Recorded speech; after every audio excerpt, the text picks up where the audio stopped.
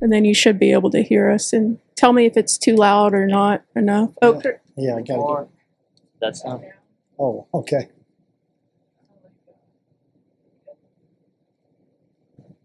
so you should be able to hear us. Is it good, that level? Okay, cool. Okay, good. And then I don't have strong hands. Yeah, so, Rick, just so you... Testing, 1, 2. Yep. Testing. Does that sound good? Yeah, so just so you know, so we're, this is our first year doing this whole RV thing, and I remember, seeing your over-the-truck camper and this giant Battleborn logo. I'm like, man, I got to get into something like that. So we had to outdo you a little bit and do this whole mobile Battleborn RV setup here, and I think all this is powered by Battleborn, so that's really cool. Well, and of course, that's their strength. Is I understand is the RV industry has been historically their strength, and they're trying to expand. Of course, I met Dennis and Sean, and I only met Sean 3 years ago. I hadn't seen him since. I didn't even know he was still there. But he, and that was about 3 years ago at the Classic. That's where I met him. And but I really was off the minute. Dennis just impressed me mainly because of he's one of those rare, what I call visionaries. He really tries to see how to make the world a little better. And we need a lot more of those, and there's just not enough of them. And he seems to think out of the box. The other one that's like that is that I've been around my whole life now is Johnny Morris. And Einstein made a statement that I love. It fits Johnny Morris to the T, and it fits Dennis to my way. And he made this statement that me, I like to get into love it. How my brain works and what's the driving force. And anyway, Einstein being a physicist and trying to study all of the physics and laws of relativity and a unified theory, but each time he came up with something, he finally made the statement that all my discoveries don't come from our rational mind, it comes from another source. And he finally made this statement that said that, the creative, imaginative, intuitive mind is the gift. The rational mind is a faithful slave. And makes sense. He said, but modern society has made the rational mind the master and has forgotten the gift. And Johnny and Dennis alike are both those type of people that they still look at the gift. They still trust looking outside the box. And the other thing is common, I know with Johnny and I suspect with Dennis, is that they have a poorly developed sense of fear. Right. That they're willing to... they don't know what risk is. Yeah, they know the numbers. They're very intelligent people, but their final decision always comes from their heart. Right. Even if the numbers don't make sense. Don't make sense. And of course, Johnny's done that his whole, and Dennis seems to be a lot the same way. So I immediately related to that. Of course, our boats, we can look at the advantages there, but the reality is the bigger picture of what Melissa has a craft deal, and we've put solar panels on it and used a lot of the Battleborn equipment to make. And it's funny, it's a small thing, but again, here I'm going to quote another author, Emerson's one of my favorite deals for him is self-reliance. And even though when we put those panels on their little craft shop and around their garden, and we put all the batteries to store, all of a sudden we had an off-the-grid little deal there, small, but still the sense of self-reliance that Emerson always promoted, you felt that. Right. And nowadays it's very hard to become completely self-reliant. We're all dependent on power and connected to our phone.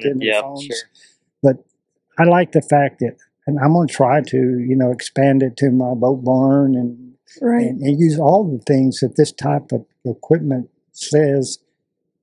You see the world right now. It's a crazy place. So the more self-reliant you can be, if possible, the better off you're going to be. Absolutely. So you kind of jumped into something I wanted to. I'm fascinated by you with when you talk about the mind and understanding it and control and having your emotions under control. And I wasn't really going to go here that quick, but when you started talking about Dennis and Johnny having that, not that they don't understand risk, but like you said, they assess everything, but then they go with their heart. Where do I go with this? How in fishing and the way you've lived your life, like how have you gotten to that point where you have some sort of control of your mind? Because I feel like what you guys do is a super emotional roller coaster. What made you think that when I come home after a long day? He has no control of his emotions. Zero. And I look at you and you do, and I feel like I don't have any control of my emotions. And what's that process? Like, where did you start back however long ago to even understand you needed to have that sort of control? Well, it was a long process, and it's a continuous one. You never completely get control. I mean, it's because the mind, body, and spirit have to work together, and the mind contained within it is multiple levels. And in the gut feeling, let's use a term that most people are comfortable with, or Einstein said intuition.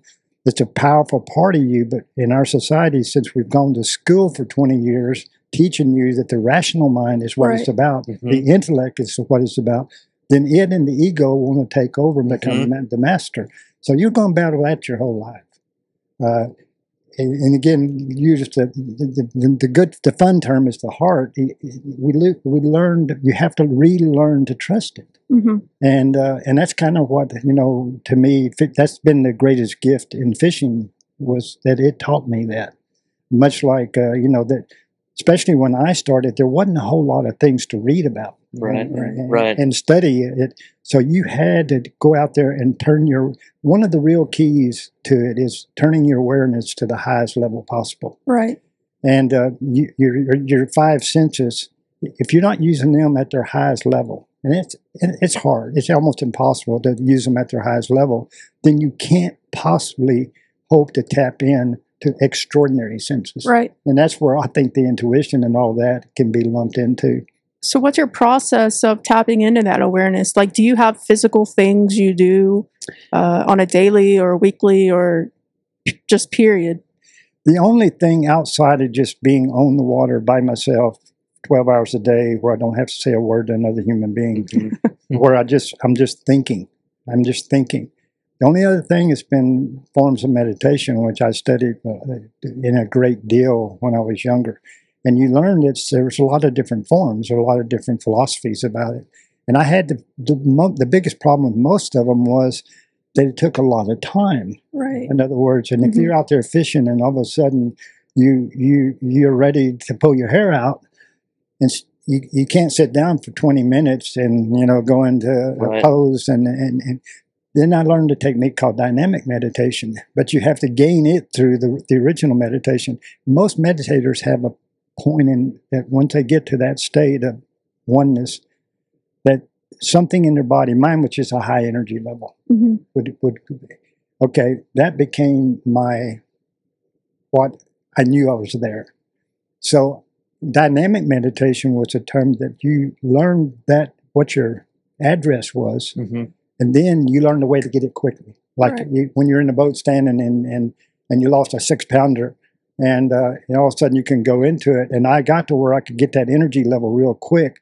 And then I just basically, I'm not asking for anything, and just a pure mind and a pure heart. Sure. And everybody has their own little mantras and stuff they say. But that's the only thing outside of it that I could do, outside of just being out there, being on the water, and letting your senses, your smell, your sight, your hearing.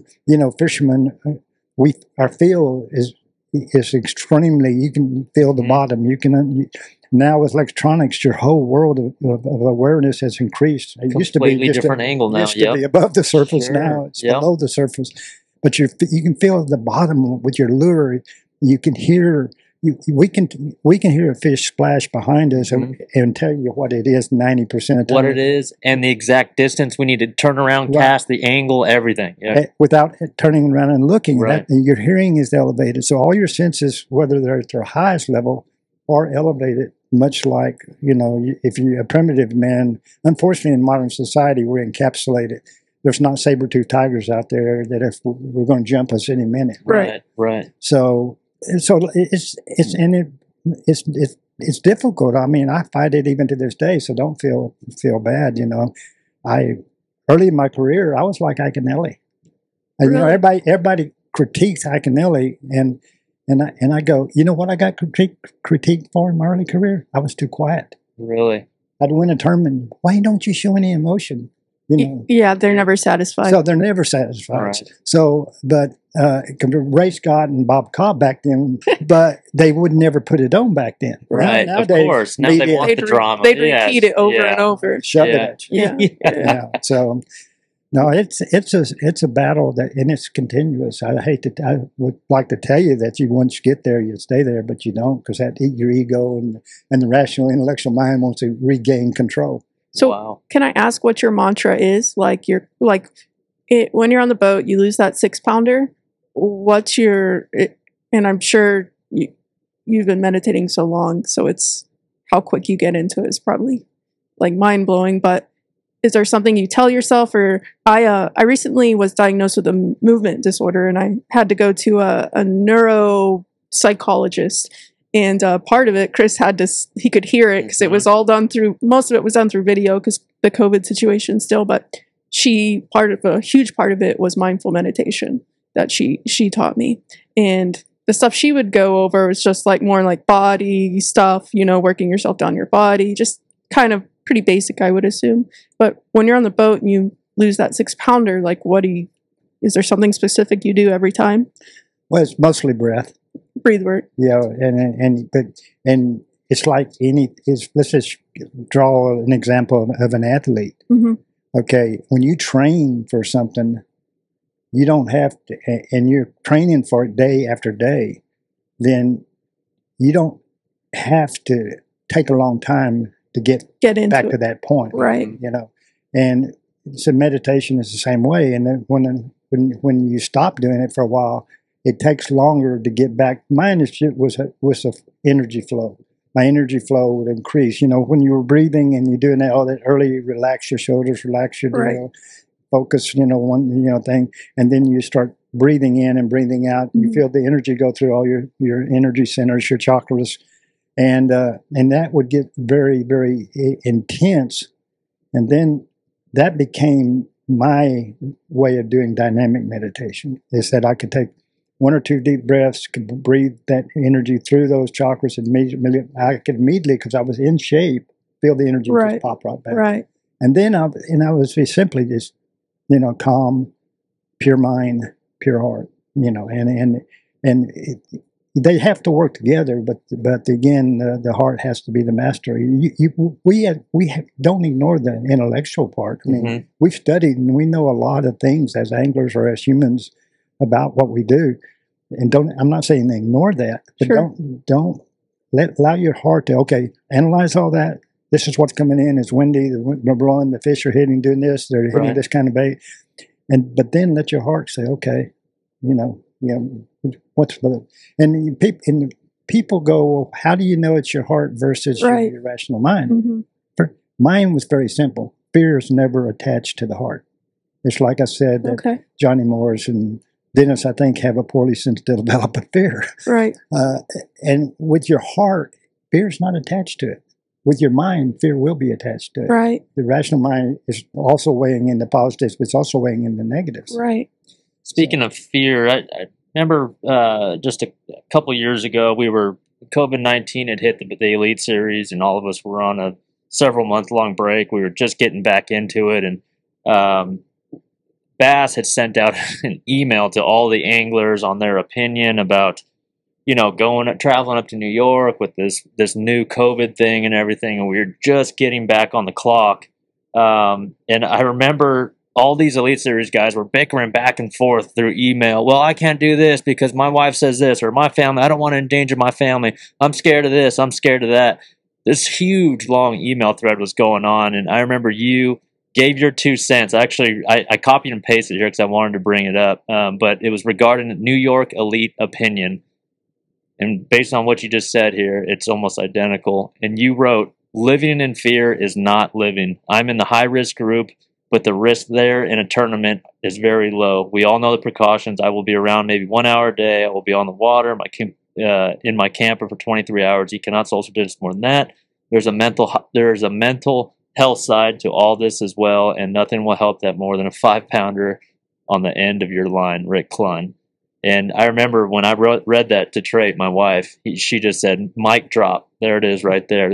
All these anglers are picking back and forth, living in fear. And I'm over here thinking, you guys fish professionally for a living. You get to do this.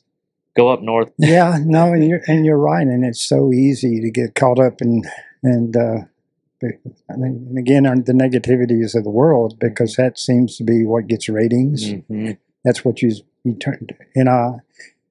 And this was like 1978, Mm-hmm. I think, or 1970. I had won 2 classics. You won a class 78. It was 78. Yep. I won 2 in a row, and we had the next classic at Lake Texoma, and George Bush Sr. was going to be at that classic, so it's the first time we ever had President. He was running for president or something. I forget exactly what. But it's the first time we ever had the big-time media there. We had small newspapers and stuff, sure. but we never had the Washington, the New York papers, the Chicago papers. They all showed up. Wow. Texoma. Texoma Wow. Classic. And anyway, I had on the back of my shirt, which always had a message back then, I had "The future is ours." And of course, Ray, I just won the Classic the year before, and we had the press conference, the first big press conference, and George got up and talked, and Ray, he finally said, "Rick, come on up here a minute. I want you to tell me what that means on the back of your shirt." He says, "You seem to always have such a positive attitude about everything." And I said, "Well, yeah, wow." I said, I just fish. I said, I don't read newspapers. The only thing I ever look at in a newspaper is the cartoons or the sports page. Wow. And I said, I only watch the news about, once every 2 weeks. And I said, the world is great. I mean, I know there's bad things going on, but I figure something really bad's going on. One of my friends will come tell me We'll tell you. We'll tell you. Yeah, if we're fixing to get blown up, somebody will tell me about it. Sure. Anyway, so I got off, and all of a sudden, when that press conference was over, I walked outside, and the Washington paper, the New York paper, the LA paper, the Chicago paper, guys were outside waiting on me.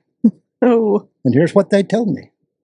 They said, "Son, if you ever say something like that again, we will promise you will never get another piece of ink the rest of your life." Wow. How about that? Wow. And I looked at one of them and became friends with him later, a guy named Gene Mueller from the Washington paper. I said, "Did I say anything that wasn't true?" And he said, "No, but that's the way our papers make their money." Yep. I said, "Well, I was just promoting, why can't we do 50-50? 50 good news, 50 bad news?" Right. And I mean, I'm not naive. I know there's plenty of that. But so unfortunately, I still have that philosophy that I really try not to. No need to dwell on what's bad. You have your situations in life already. Right.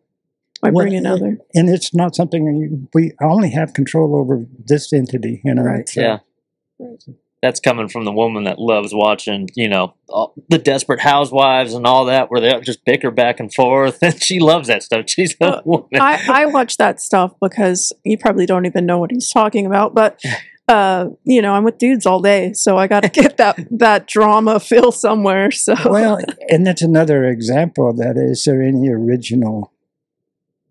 Is there anything original anymore? In other words, I kid my granddaughters about it. I said, "You all watching that because it's going to teach you how to treat your husband."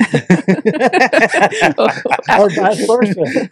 Because learn to do it on your own. Yeah. Come up with your own obscenities. Yeah. That's hilarious. Yeah, it seems like in this day and age with social media and our, not only is our sport evolving, but just the whole world's evolving just so fast, and everything is just in your face and everything. And you've done a good job at just kind of staying in the sport, staying relevant, obviously. And how is that? So let's go back to, and I had some very kind of personal conversations with you when all that stuff was going down back in 2019, when there was this giant Bass split and MLF split and everything.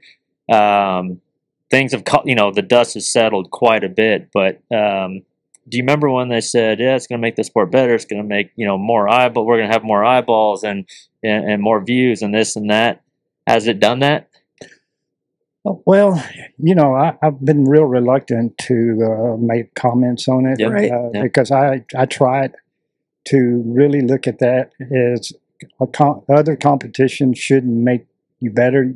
Me competing against the best should make me better. Right. And but now it's been 3 years, and there's a big sadness to me is now that when I look at it is that so many of those guys and good friends and were good friends and still are, they wrote the final chapter in their book. Right. Even somebody like Kevin. Yeah. He wrote when he left Bass, he wrote the final chapter in the Kevin Van Dam book. He said, "What do you mean?" I said, "Well, because that's his history. That's his legacy. That's ever records. That's what every fan relates to. Mm-hmm. Is that book. Now, can he write another book? Sure, he could, but it's going to take 10 to 15 years to write another book in this new organization. Right. And so many. Now, if you're a young guy that went over there, and then let's say they maintain their success, they become successful. Then that young guy can write a book. He's going to be there for 20 years. Sure. Okay. But so that's kind of the part that was sad to me. And the other part was that they really forgot what makes this sport what it is. They forgot why they got into it to begin with, their love to fish. And it's just all of a sudden it became a money thing. And yes, we need money. Sure. But still, if it overshadows your love for what you do, then that's why you took this chance anyway, to pursue your love. So don't give it away so quickly for just a few more dollars potentially. So no, I'm a little, there's like example. I can sit there and pick it apart. Sure. I've watched it now, but it doesn't make any sense to me because it's like all of a sudden if the NFL decided, okay, we're no longer going to keep score, touchdown, and field goals. Now the winner's going to be based on total yardage.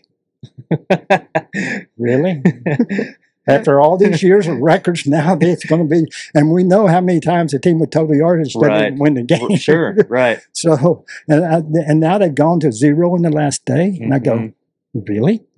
I said, we worked for all these years to have 3 and 4 day formats to eliminate luck. Sure. We're like golf. Sure. Right. If at the Masters golf, Tiger Woods, after 3 rounds, and they went to the top 50, went to the final round, and say, okay, we're going to 0 to get score. Right. Anybody can beat Tiger Woods on their game of their life one day. That's why you wind blows something. Yeah. Sure. So what you've allowed is luck to play too big a role again when you 0 the final day. So I don't know who's making those decisions. Right. They're very poor decisions from the standpoint of having a sport that has integrity. And of course, bottom line is you cannot have 180. Well, how many is it? I forgot the number. They're marshals and themselves. That's 160 tournament directors, okay, and 80 scales. Yeah. You can't have a legitimate tournament. No, you got to have 1 tournament director, 1 scale. Yep. And they say, well, our scales are accurate. The best computers in the world have glitches in them. Yeah, plus or minus something. And the operator, and each one of those has an operator as well. A lot of variables. We do it. Sure, in the Bass Fest. And I watch mine at Bass Fest. And if that boat's rocking, that scale that doesn't settle. Yep. It has to stop, and then it will settle. And the marshal's pressured. He's like, he wants to call it out for you. Some of them want to do you I know in your favor, and it's not. It's just the way it is. Yeah. It's just human nature. I watched Bass Live Lake Fork this year, and I watched it happen on live, and I was like, oh my gosh. I don't know, the marshal seemed like a great guy, but I watched him calling it with the camera on it when he shouldn't have called it. Right. And that's why, like Lisa Talmadge, I don't know if she's ever come up to you and said, that 5-pound scale, it's 1 scale, it's 1 5-pound scale, it's 1 tear number, it's 1 1 calibration. If it's wrong, it's wrong for everybody. Right. Exactly. So anyway, but let's get off that. Sure. Yeah, I mean, because there are young anglers, and I welcome vehicles that allow more young anglers. Yes, always. To participate. More chances, opportunities. Cody Huff, I know you kind of took him in under your wing, but I know you kind of bounced things off of him, and you spoke praises about him. That guy is an absolute hammer stick. That's the first time I've talked to him back at Pickwick just a couple tournaments ago. That guy's a really unbelievable angler. I know. Well, he's one of those young anglers I'm talking about that I've observed now for 3 years. And the people say, "Well, the old anglers better, or the new anglers better?" And I said, after 3 years, let me ask you a question. I said, if Denny Breyer or Tommy Biffle won a tournament in the past, how'd he do it? 90% of people would say flipping or pitching. May not be true, but that's how they would say. If David Fritz or Paul Lyles won a tournament, how'd they do it? Cranking. What that point brings out is that we were specialists, okay? Yeah. And when our thing was working, we were hard to beat. Right. But now you look at these anglers, they're not specialists. I mean, they're good with the depth finders, like you mentioned, Cody Huff, they're forward-facing. They embrace that so quickly. They're great eyes because they're young, and they're sight fishing. They can use sissy equipment like I used when I won the U.S. Opens out Lake Mead. I said, you guys will never beat me with that sissy stuff. Well, they're beating me now. So they're good with the sissy stuff. They're good with the power stuff. They're not specialists. That makes them, to me, probably the best anglers overall that we've seen in a long time. They adapt. Do you very think well. That's because to be a professional bass fisherman now, and with all the television, all the media coverage, a young angler looks at that and says, I want to beat that guy. I'm going to do whatever it takes to beat that guy, and all this information is here for me to kind of use. I mean, it almost seems like you talk about the specialist thing. I feel like I'm a specialist when it comes to the swim bait thing. We get a little hard-headed. We get our butts kicked every time we come across a diverse tournament. I mean, why are guys so, why do they have so many clubs in their bag now? I mean, it didn't used to be like that. No, it didn't, and it didn't have to be, and now it does. Because it just floors me. The last tournament we had, I've never seen a tournament that you couldn't make a cut with 20-pound days. Yeah. And so is that just the lake? Yeah, the lakes are seem to be getting better. But I think it's a combination of two. The lakes, some are we're scheduling the better lakes, but it's also these anglers are so good. They're so good. And you mentioned Cody. The kid is good. Mm-hmm. He's good. He gets back. Cody is an outdoor kid. He has natural intuition about the outdoors. Yep. He was raised in Douglas County, Missouri, which is nothing but woods and deer and turkey and raccoons. And he spends every day, even when I call him at home, I'll go, "Hey, Cody, what's going on?" Rick, shh, I'm sitting in my stand. Don't bother me. But he has that awareness to the outdoor. He understands natural rhythms. Got to have it, yeah. And you got to have that. And now he's putting the modern electronics with it. So it's just an overall understanding, and he ain't the best he's going to get. He's going to get better. I'm trying to tell him you still got to learn to fish shallow every once in a while. Yeah, no doubt. I mean, I know it's different times, but let's say like when competitive bass fishing, 80s, 90s. I really, when I first started watching it in the 90s, everyone had the jerseys. Everyone started looking like a professional. Do you feel like the competitive drive was there back then like it is now? I mean, you look at a lot of the guys, they're going to bed early. They're not staying up drinking beer and things like that. I mean, that's kind of what I hear in the state of Texas anyways, but is that how it was on tour even? Oh, yeah. When I first got into it, I realized the guys I could beat pretty quick because they never slept. They never slept. Oh, my God. Oh, my God. I said, you might get me one day, but you're not going to get me not 3-day tournament. Yeah. But wow. That's that night and day now. Even the ones that aren't married, they even put the most tempted thing to man on the planet, women secondhand until the tournament's over. Yeah, right. See, that's serious. Yeah. So, it's, and like you say, I can remember when it would be a rough day, like we had the final day at New York practice. Remember how rough that was? Yep. And I would go to the ramp, and there'd be 3 or 4 of us. The rest of them would not just go out. Wow. They would not go out. And Woo Davis would always make that comment. He said, Clunn and named 3 or 4 others. They're the only ones practicing, David. We're not going to practice. How about that? You see that now? These No. guys leave Shoot, at they daylight break stuff. and they get back at dark. Absolutely. So they're doing what it takes, both at the mental and the physical level. Man, What what do a you time. what do you contribute that to, that change in mindset? Really, I think it's. I think most of them. I don't know who. I'm not going to say. I know. Okay, I'm just trying to think what affected me most, because I can't speak for these guys. You'd have to each Right. one of them. But what affected me most was I picked out one or two anglers that I said, that's who I want to be like. There Right. you go. Yeah. And I said, and they were always the ones that were working harder than Yep. everybody. Not Right. ever. They were working harder. They were thinking harder. Mhm. And I said that they're the two that I wanted to be right. And be honest with you, the two that I picked at that point in time were Tommy Martin Mhm. and Elroy Good Krieger, guy. which you probably don't know No, I don't know. from San No. Antonio, Texas. Wow. He was fishing the circuit back then, and he was probably the number one angler in the state of Texas for years. And but he was one of those guys who Robert Frost wrote, "Two roads diverge in the woods, and I chose the one less traveled, and it made all the difference." That was Elroy's nature. He just totally never went the beaten path, Right. and he just, gosh, he worked hard, and Tommy did, and so I'd have to say that they're doing the same thing. Maybe there's just more of those role models I think just there are. expanded. I think there are. You got to give Kevin a lot of credit for that, because they see, how hard Kevin throws. I mean, I was timed at the class I won in 1990. I was timed at 7.5 casts a minute by my Chicago Oh sports wow. writer. How about that? He'd hang out in the boat with you and and record all that. He was my Very was cool. my writer my second day, and he didn't talk. I thought he was sick, because writers tried to pick your brains apart, because that's how they make their money. At the end He of was the day, recording. I go, you okay? And he said, yeah. He said, I'm not really a sports writer. He said, he came from Chicago. Well, they didn't have a sports guys. I'm a Chicago Cub baseball statistician. He said, so they said, you want to go? And I said, yeah. And I noticed he was taking numbers over. And he said, you want to know how many casts you were making a minute? I said, I never thought about the math. He said, you were making 7.5 casts in a minute in the morning. You dropped at 6.5 in the middle of the day. You were back to 7.5 casts at the end of the day. You made 2,348 casts a day.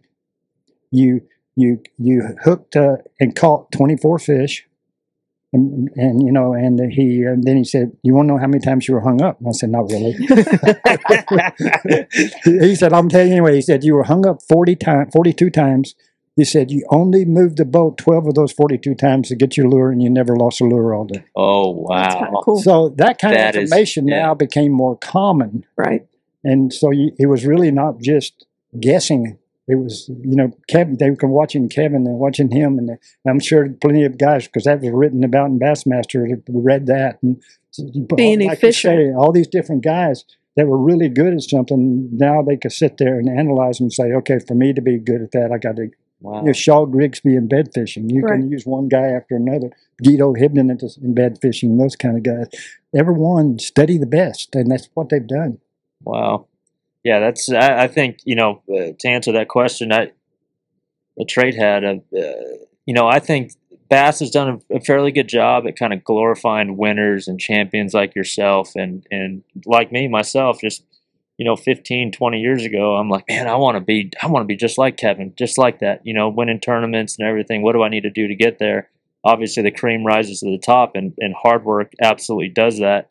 But I have a question for you. You've closed so many times.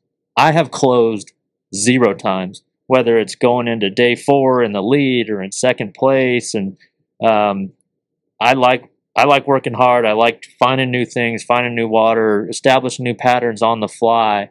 But it seems like whenever I come close, and it's probably a really hard question to answer, but how do I close? Like I mean, like in point blank, how I know it's different for everyone. But He does not meditate. I can promise you that. I don't meditate. I probably need to start He's there. not But religious. I'm 10 years into my career, and I've come so many seconds, so many thirds.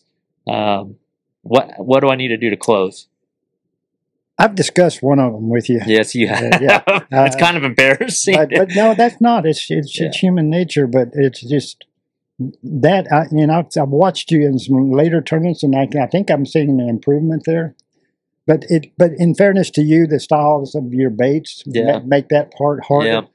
But the only thing I can tell an angler about that is that I think can help, and it's such a mind deal, is to maximize every single day. I don't care if you have 24 pounds that first day. See if you can make it 25. I don't care if you're tired and it's only an hour left in the day. Maximize every day, and then maximize the nest and maximize. And that's the only thing I know to be a closer is that I can't assume nothing. That last tournament I won at St. John's, I almost lost it because I didn't maximize the first day. The first day. And I made up for it by super maximizing the last day. The last day, right. Because I only had 17 pounds and I left my fish the first day. Oh, you left them? I didn't know that. Yeah. Really? Because it'd been tough practice. Right. And I said, this is a good bag. There was other boats in the area. And I said, I ain't going to beat them to death. So I left and went back to the marina. I thought that had cost me the tournament. But then when I saw the weights, the next day I had I had that 23 and then 24 and then 35, almost 35 the final day. Right. So, and a lot of that can be fatigue. That can be just relaxing. Go, wow, boy, I got that bag that I was shooting for. And yet we don't know if that's enough. So, you got to be smart about that. You just don't beat certain fish to death. I understand that. Yeah, I know. But at the same time, nowadays, boy, it's just, that extra pound or two or extra ounces or so will make a difference toward the end.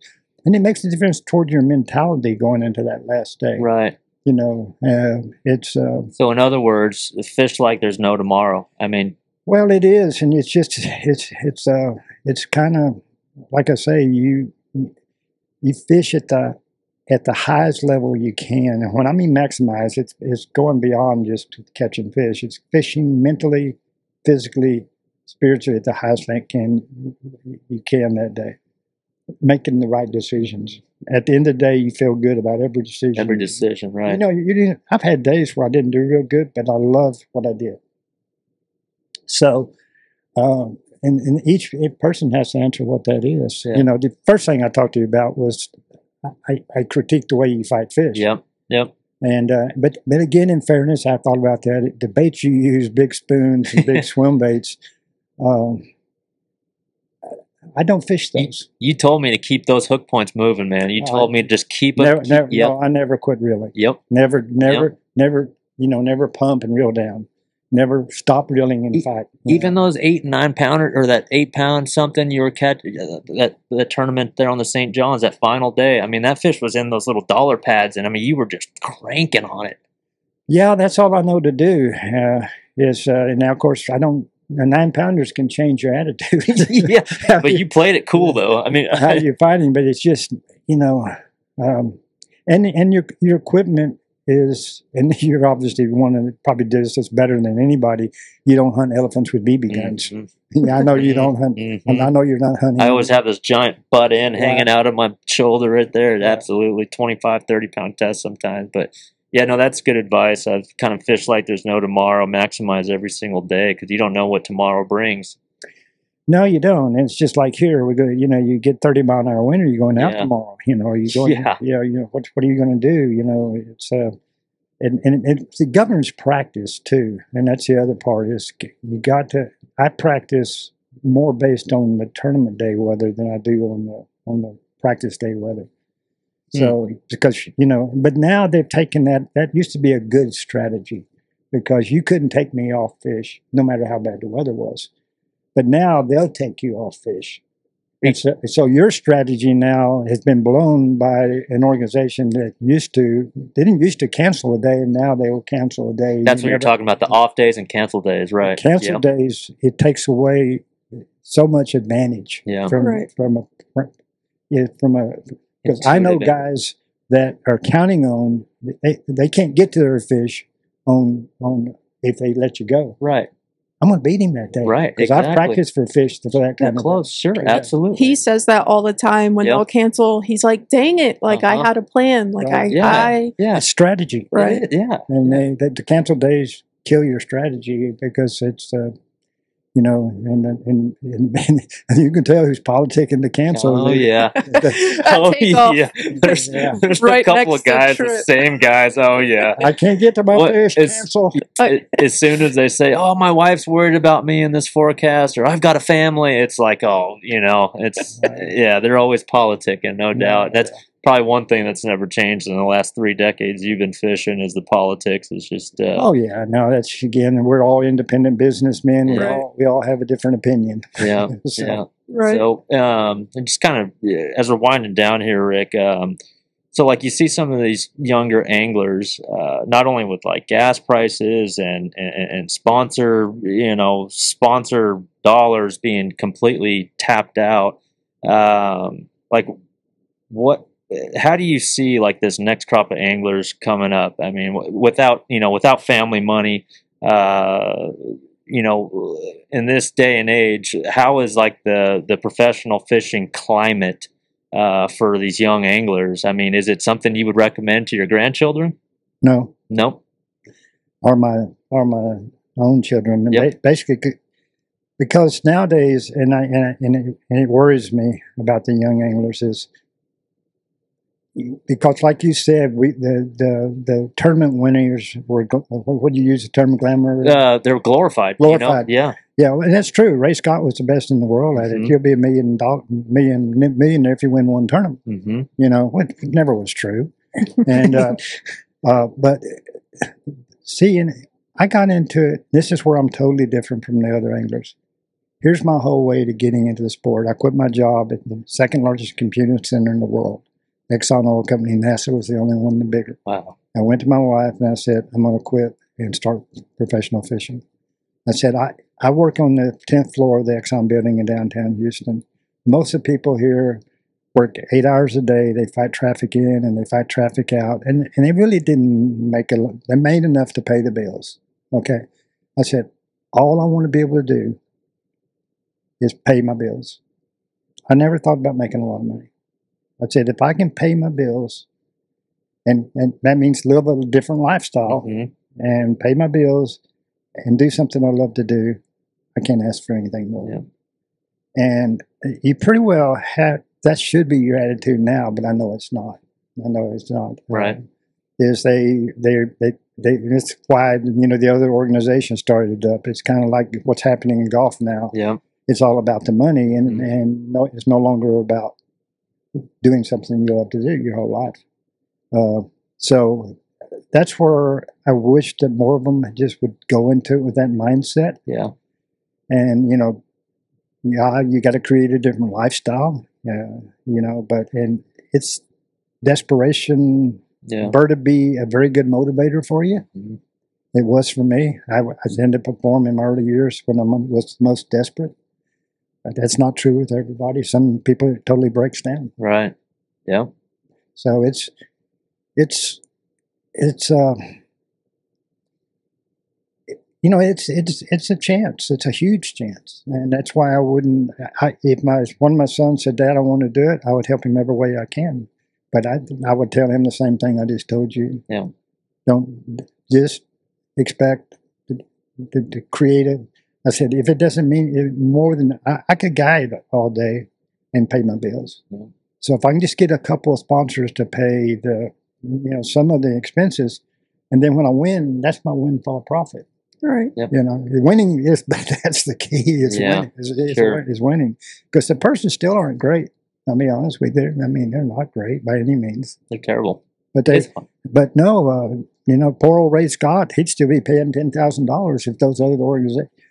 I made more money winning Redman All-America in $100,000 than I made winning all my 4 classics. Wow. Okay, I made more money 2 U.S. Opens than I $50,000. Great tournament. They started having $50,000 per. That's the only reason Bass went up on their classic. the competition. Because the U.S. Open, really? Yeah. Yeah. No kidding. Yeah, that and the Red Man Redman, yeah. All-American forced them up.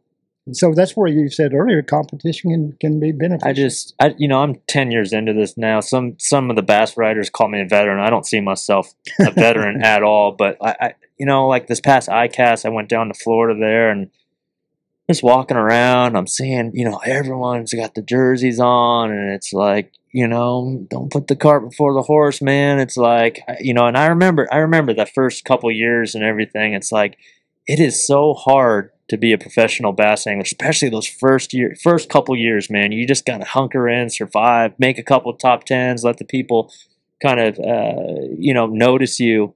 But I just don't this day and age, man. It's just with gas prices being what they are and just our touring schedule. I mean, it is not easy for those guys.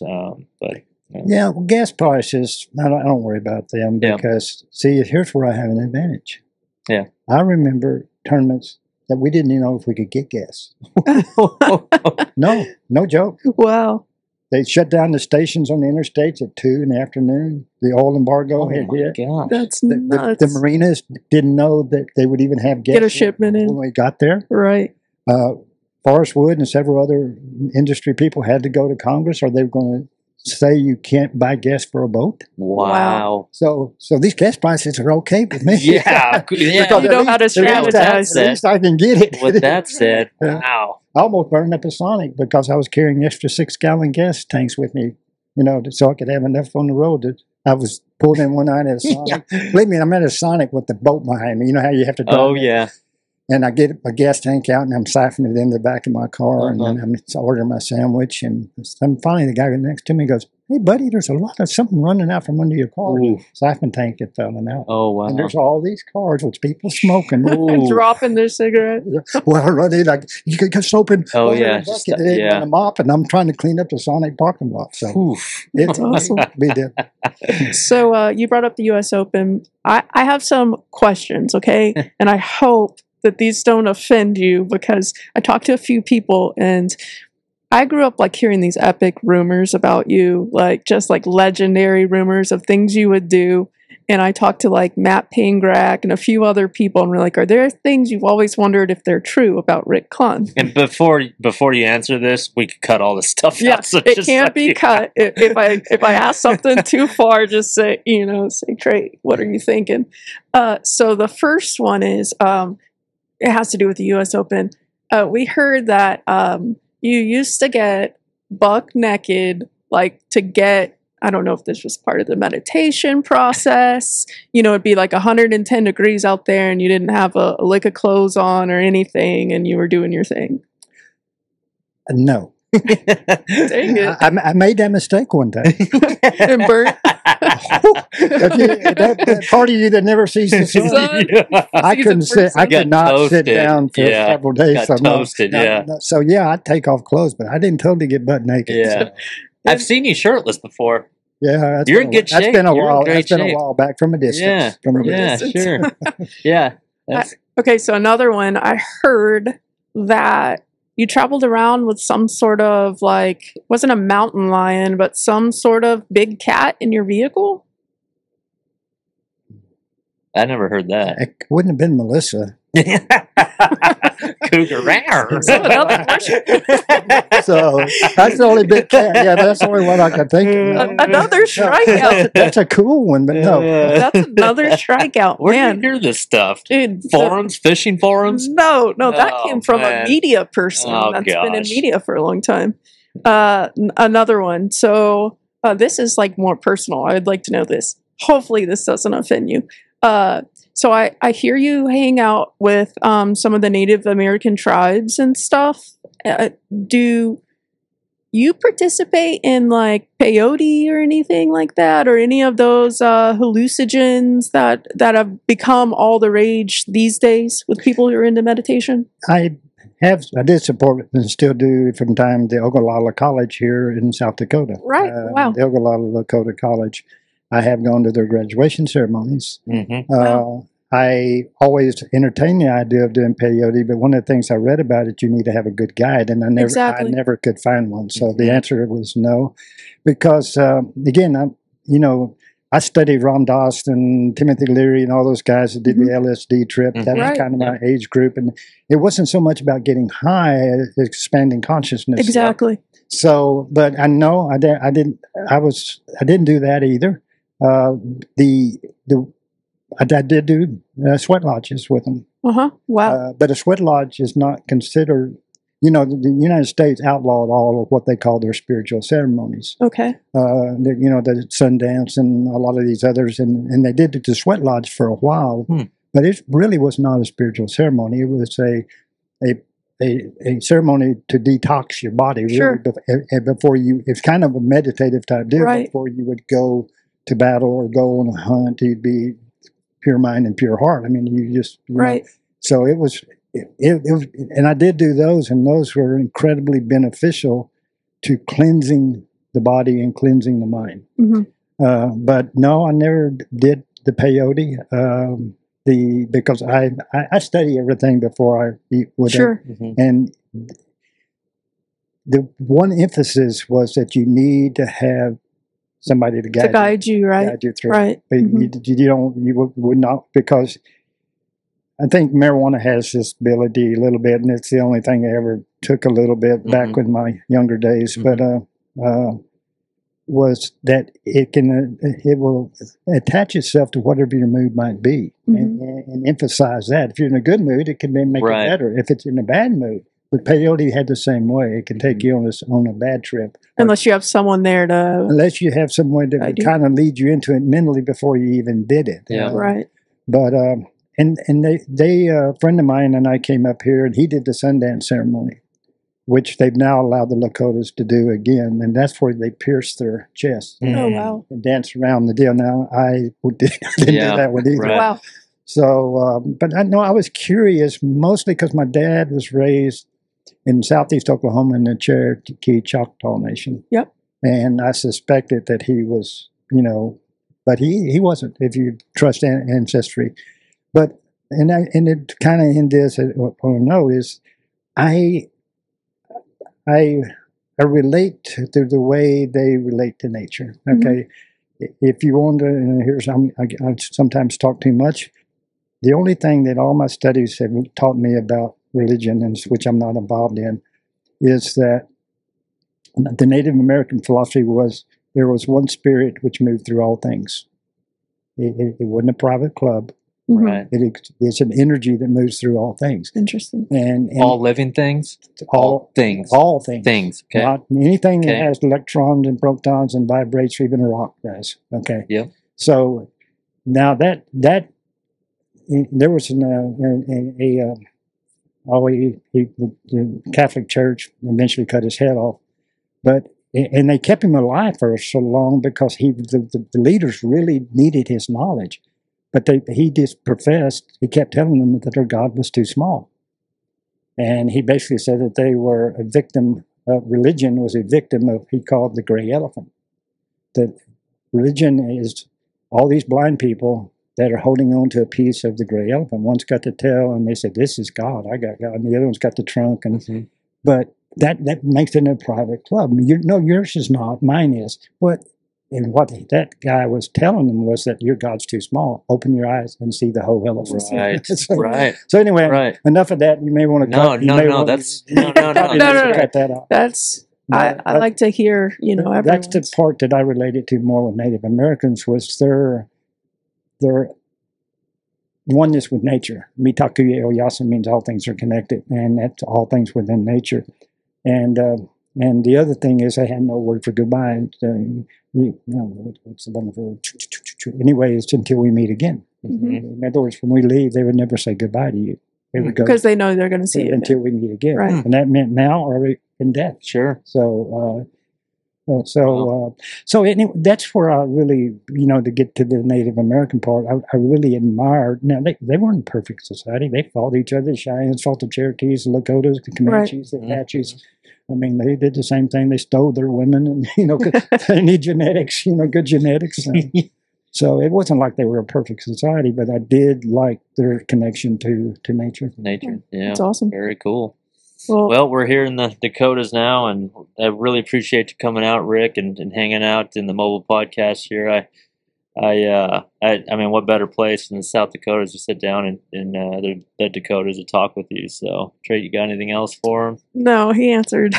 Yeah, I got no, through the that's awkward great. ones. No, that's really great, and we appreciate just setting some time aside during the tournament. By the way, so wish you lots of luck here Thank this you. week, and really appreciate you coming on. And we'd love to have you on in the future.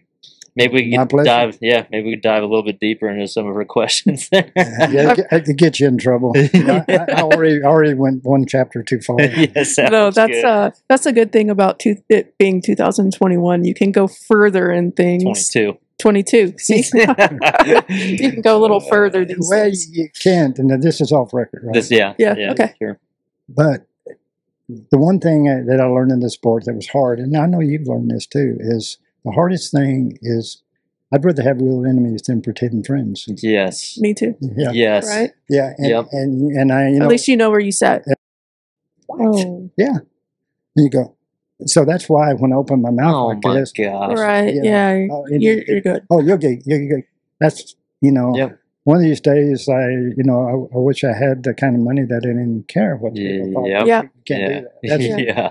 They call that screw you money these Yeah. days. Yeah. Yeah. Well, Yeah. cool. Well, thank you. I really appreciate it, Rick. That's it's good stuff, man. Let me ask